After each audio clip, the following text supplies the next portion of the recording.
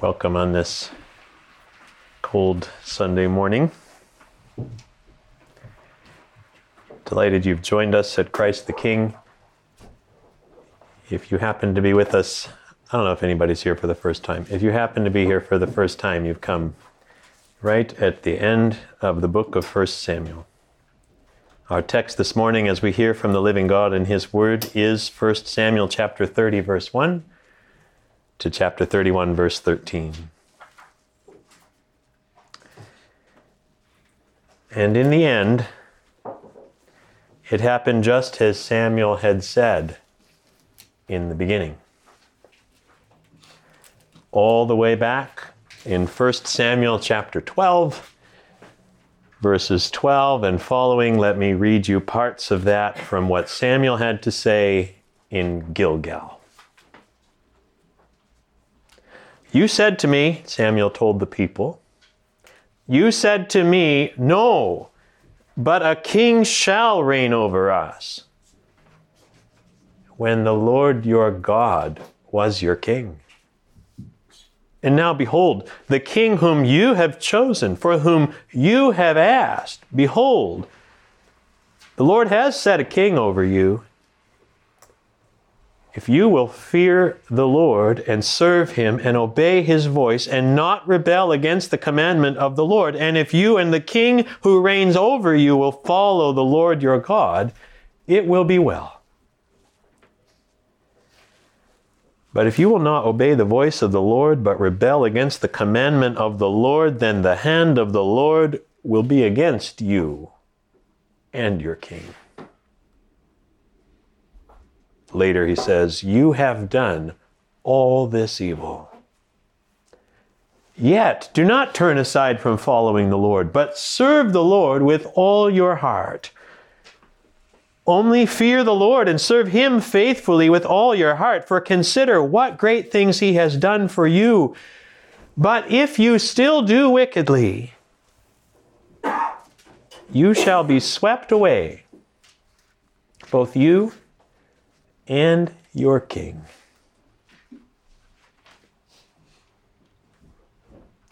And here it is.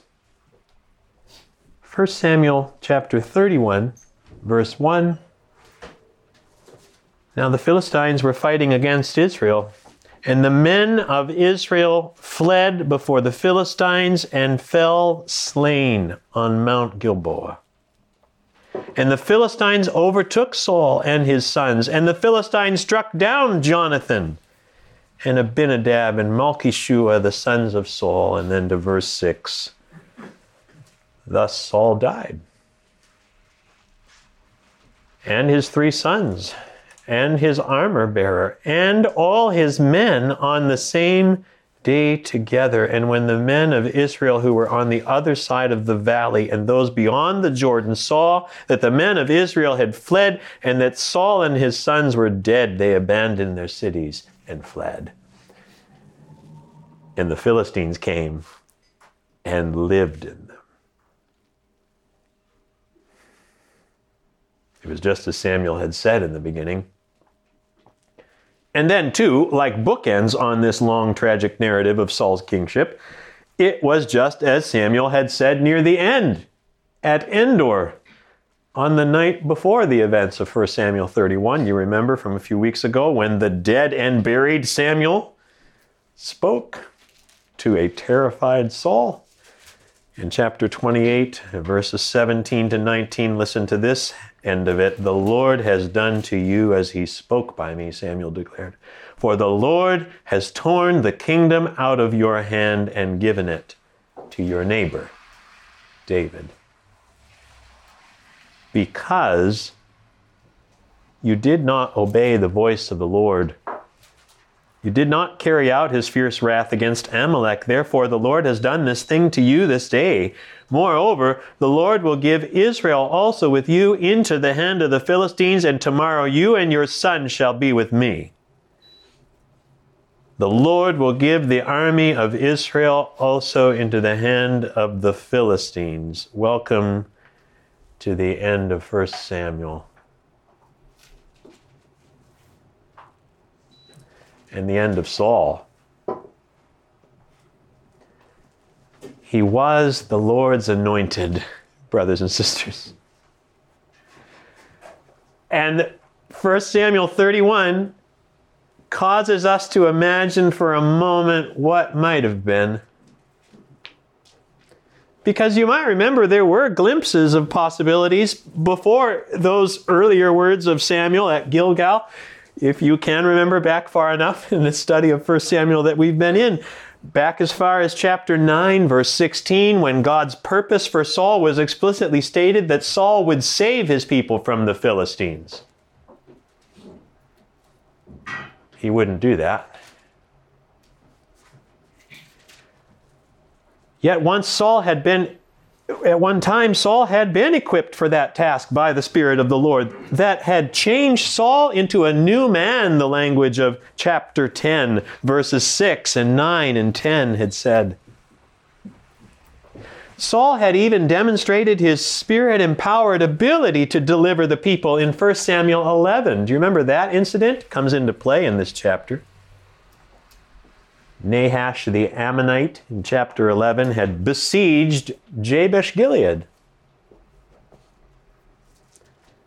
The message came to Saul, who, if you remember, had been with the oxen in Gibeah, and then, according to verse 6 of chapter 11, the Spirit of God rushed upon Saul when he heard these words. His anger was greatly kindled. The fear of the Lord fell on the people. They rallied to Saul. They said to the messengers, "Thus you shall say to the men of Jabesh Gilead, tomorrow you shall have salvation." And then 1 Samuel 11, verse 11, "And the next day Saul put the people in 3 companies, and they came into the midst of the camp in the morning watch and struck down the Ammonites into the heart of the day. Today," Saul said in verse 13 of chapter 11, "today the Lord has worked salvation in Israel."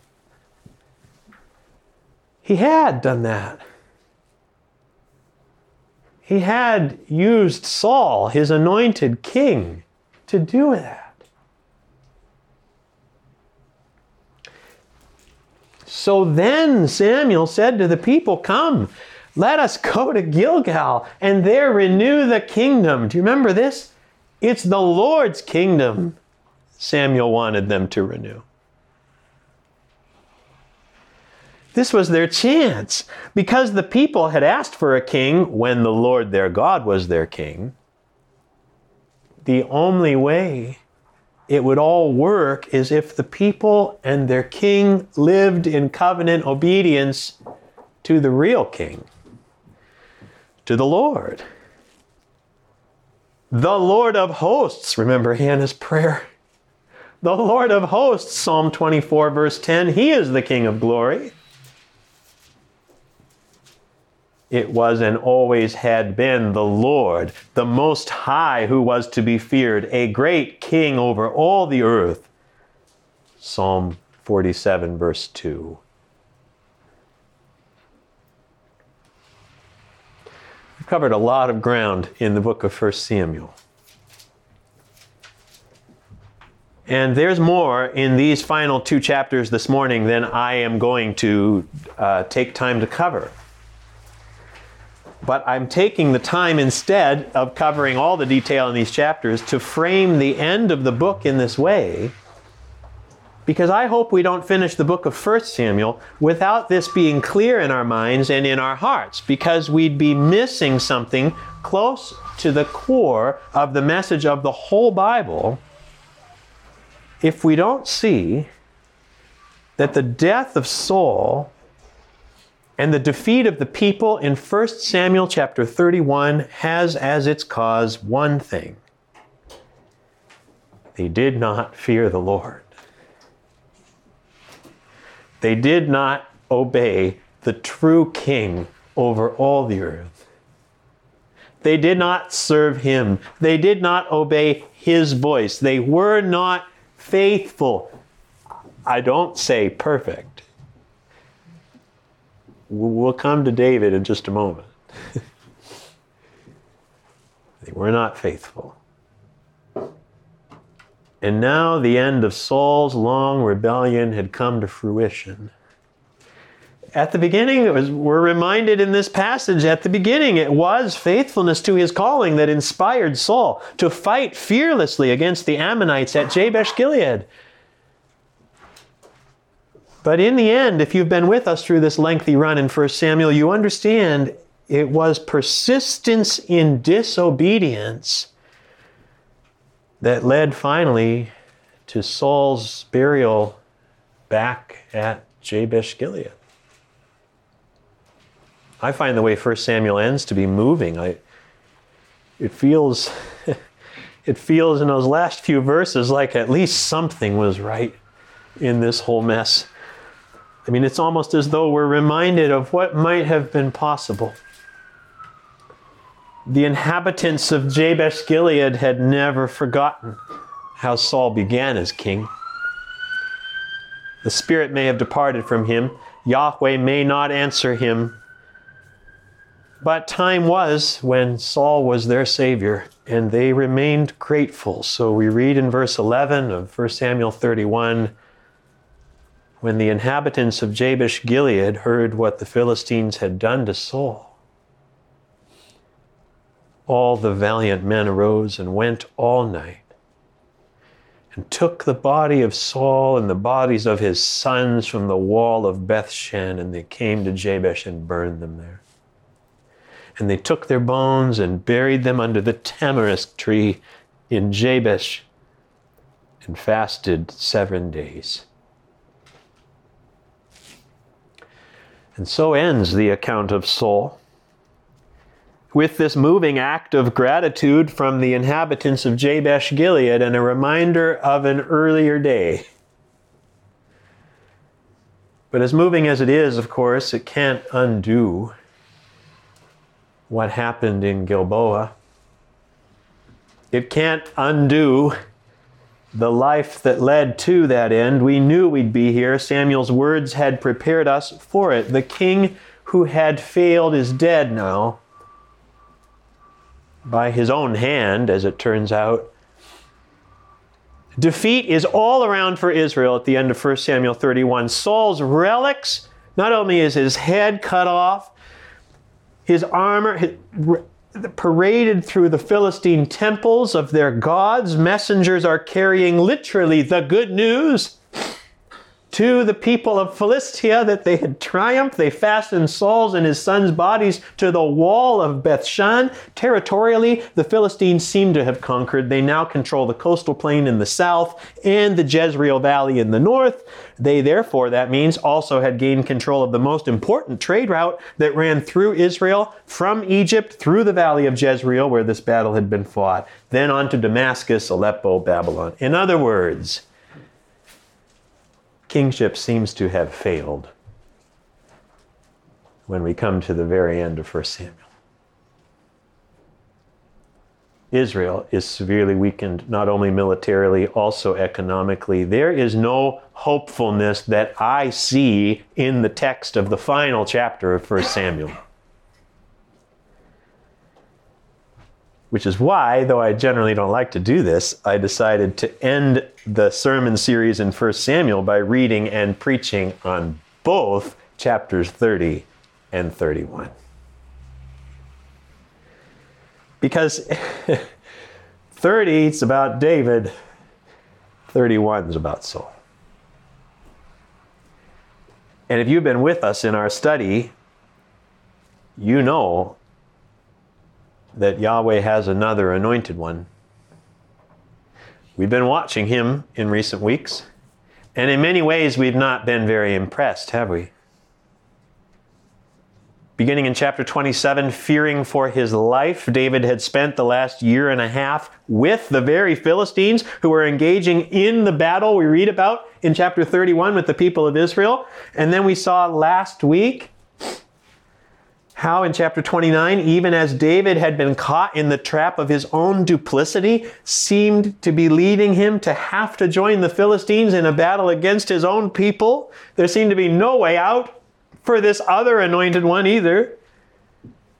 We then watch as the Lord providentially delivers David from the Philistines in chapter 29. And last week we considered how that was only the gracious divine providence that rescued David by the hand of the very Philistine commanders themselves, who refused to permit him to go with them into battle.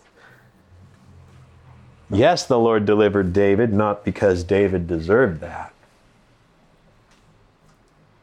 but only by the grace of God. And you see, the way the end of 1 Samuel works is this. There's actually a double ending. Because I think we're meant to see that the events in chapters 30 and in chapters 31, at least to the end of chapter 30 and then chapter 31, the events of these chapters are happening at the same time. Or at least really close to the same time. Look carefully again at how chapter 31 begins. The wording is well translated, I think, in the ESV. Now, the Philistines were fighting against Israel. That is, at the same time as Saul and his army are being drawn into battle at Mount Gilboa in the north by the Philistine forces, David and his men are fighting against the Amalekites in the south. The very people that Saul had failed to destroy at a pivotal point. The two leaders of Israel are engaged in two battles with two very different outcomes. And I've considered chapter 31 and the ending of that already with you, at least somewhat. Now I want to go back and look a bit at chapter 30. Remember where we were. It wouldn't be difficult to envision the frame of mind here of David's men on their homeward journey. They'd just been delivered providentially from the Philistines in chapter 29. They had to be looking forward to arriving at home, eating a meal, putting the frustrations and the anxieties of the previous weeks behind them. And their expectations are shattered. As we as readers know once more than David does at this point, because the narrator tells us in verse 1, now when David and his men came to Ziklag on the third day, the Amalekites had made a raid against the Negeb and against Ziklag. They had overcome Ziklag and burned it with fire and taken captive the women and all who were in it, both small and great. The text tells us that the Amalekites hadn't killed any of them, but David and his men couldn't have known that.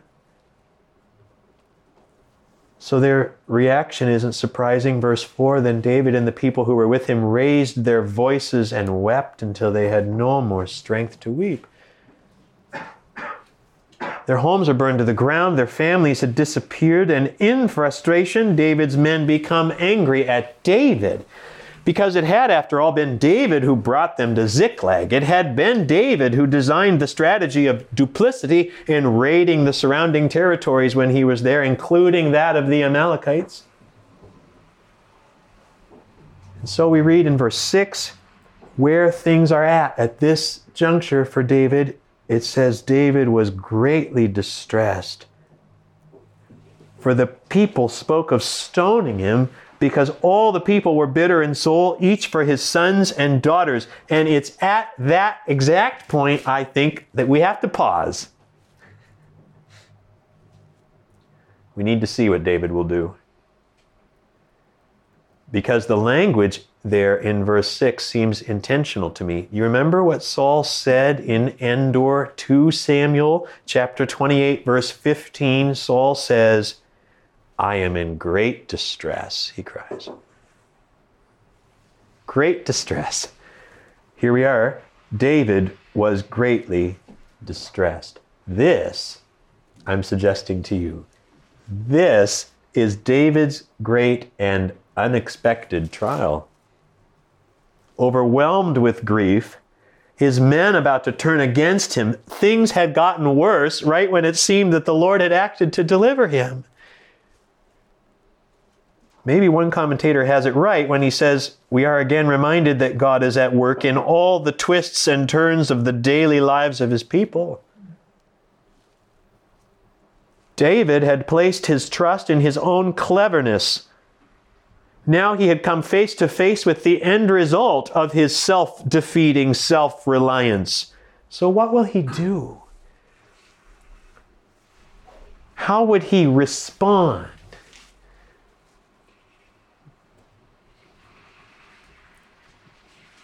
Can you relate to this moment in David's life at all? I mean, perhaps you have not experienced anything quite as terrible as what David now faced. I hope you have not. But in some way, have you been here before? The Lord has done something amazing in your life. You've been rescued, maybe even from your own sin, given a new start. And then something tests that. Which way will your heart go, dear friend, when you face the next challenge, when you find yourself overwhelmed yet again? It's not that that always is what happens. Sometimes the Lord spares us from such affliction, but sometimes He doesn't. And so here's the test. What happens when the bottom falls out? Right when it seems like it shouldn't. Right? I mean, shouldn't the end of 1 Samuel go this way? David's sent back from the Philistines. He happily returns to Ziklag while Saul marches to his death in Gilboa. I mean, it's a nice, clean ending of the book. Goes each way. David goes this way. Saul goes this way. It's not what happens.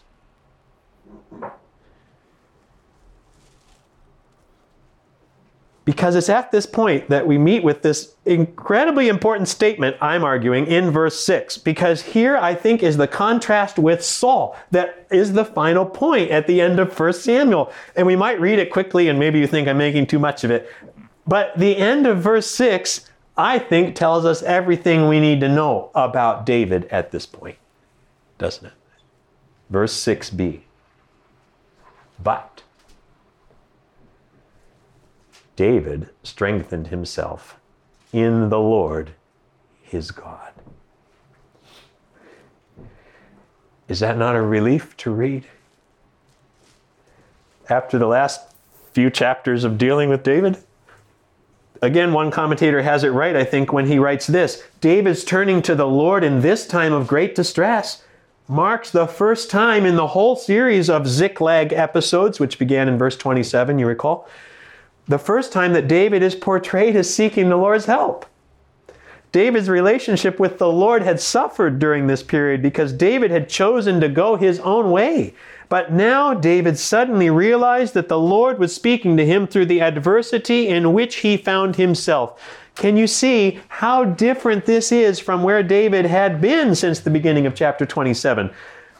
The very first verse of chapter 27, which I made a big deal about when we looked at that chapter, when David was deciding to go to Achish, the king of Gath, and you remember the verse that led him there, 27 verse 1, then David said in his heart, now I shall perish one day by the hand of Saul.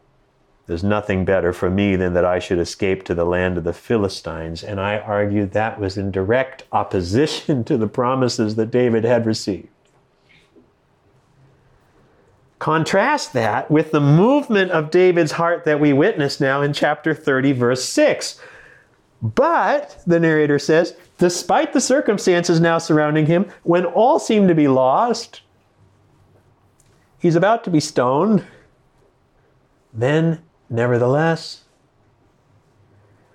David strengthened himself in the Lord his God. Brothers and sisters, that's a key moment at the end of 1 Samuel.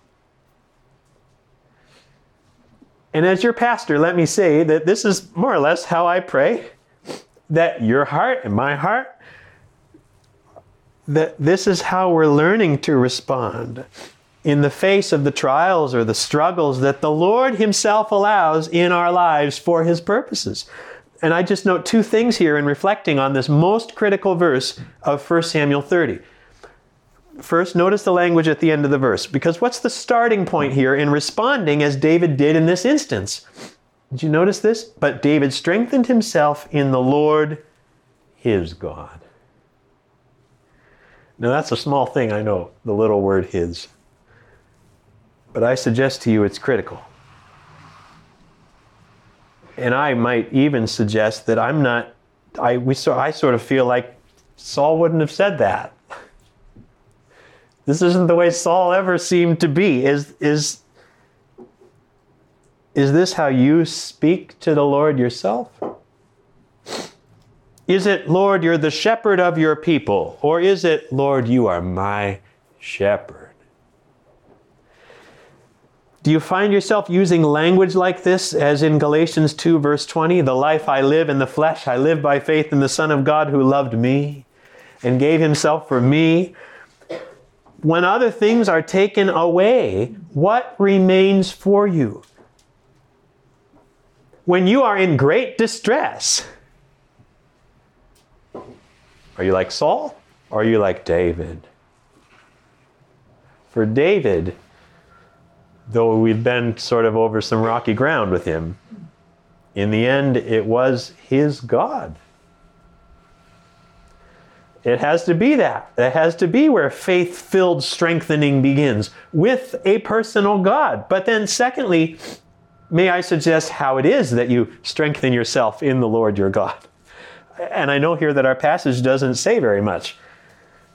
But when I read this verse in chapter 30, it brought to mind a similar statement, similar language back in chapter 23 of 1 Samuel, in verse 16 of that chapter, where, if you recall this episode, it was Jonathan.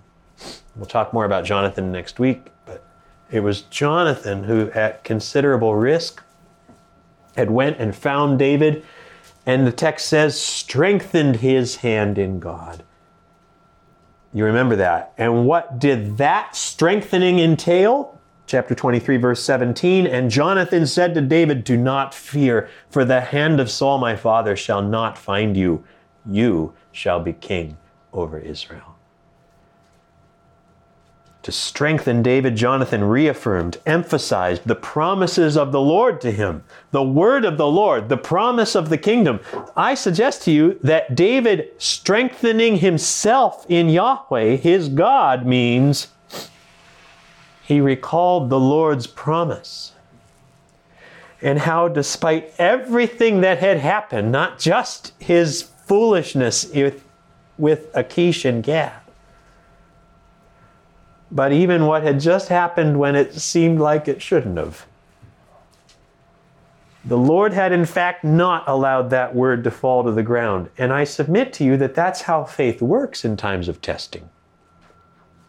In our times of challenge. It's in how our hearts respond that we learn where our faith really rests. That we must strengthen ourselves by calling to mind the promises of the Lord for us. So I ran across what was a new verse to me this week, and thinking about this, kind of looking for other verses that spoke to this theme. This is probably not new to you, but I got it out of the book of Nahum, chapter 1, verse 7. Not sure when the last time was that you read Nahum, but listen to this verse. It's just one verse I'm going to read. Nahum, chapter 1, verse 7. The Lord is good, a stronghold in the day of trouble. He knows those who take refuge in him. Do you hear that? What an amazing verse. I'd spent a while just stewing in that one. The Lord is good, a stronghold in the day of trouble. He knows those who take refuge in him. Where does your heart turn in trouble, dear friends? Is it to your God? Or is it somewhere else? The answer says everything about us. The answer says everything about David and everything about Saul. It was the promise of God's word, the affirmation of God's character that keeps David steady at this time. What a contrast to what David had been saying in his heart back in chapter 27. It was this dark day in David's life that becomes the occasion on which he is enabled, I'm reading it, to turn again to the Lord, to seek strength, to go forward in dependence on him. And it would be from that low point of distress and David's response to that we then see a string of actions by David in the rest of chapter 30 that I don't have time to talk about, that demonstrate the reality of the trust that he'd recovered in the Lord. In short, my argument is, in chapter 30, there's a change. And the time is gone, so I'll just list them for you, how in chapter 30 we see this change in David. We see what it looks like when the king fears the Lord and serves him faithfully with all his heart, as Samuel had commanded the king to do. It's there in verses 7 and 8 of chapter 30 when David again now seeks guidance from the Lord. How immediately he requests Abiathar to bring the ephod in order to inquire of the Lord. We've talked about that before. How wonderful then that the Lord is ready and willing to help David. It's there in verses 11 to 15 in David's treatment. Several verses devoted to this, in how David treats this Egyptian slave of an Amalekite raider who was in need, and the slave is suffering from illness and starvation, and he was abandoned by his master because he'd become sick. And the way the narrator portrays it, David and his men care for him, not evidently because of what he could offer, but simply because he was a person in need. It's only afterwards, in the way the narration goes, that the man provides David with information about the Amalekites. It's there in verses 16 to 19 when the Lord gives David and his men a decisive victory over the Amalekites, the very thing Saul did not do. Not only were David and his men enabled to launch a surprise attack, they were able to recover everything, the text says, that had been taken from Ziklag. And David gets it all just right in verse 23 when he says, "It was all what the Lord had given us. For he has preserved us, given into our hand the band that came against us." See, David's there. It's there in verses 20 to 25. When we see the way in which David divides the spoil that he'd taken from the Amalekites, and he provides for a just distribution of the recovered possessions, while some of his men had argued that dividing the spoil into equal parts would be wrong. And notice what David says, "You shall not do that, my brothers, with what the Lord has given us. He has preserved us. He has given into our hand the band that came against us." And finally, I think it's there in verses 26 to 30, when David, as the future king, identifies himself with God's people once again. Where from the plunder now that's even greater than the loss from Ziklag, David sends gifts to the elders of Judah. Very unlike what he was doing in chapters 27 and 29. What's the point of it all? Well, at the end of 1 Samuel, it is to show what Samuel said to Saul near the end, that the Lord has torn the kingdom out of your hand, Saul, and given it to David. It is to show us that Saul's failure was not the failure of God's purpose, that the Lord had provided another whom he would establish as king over Israel, despite his failures.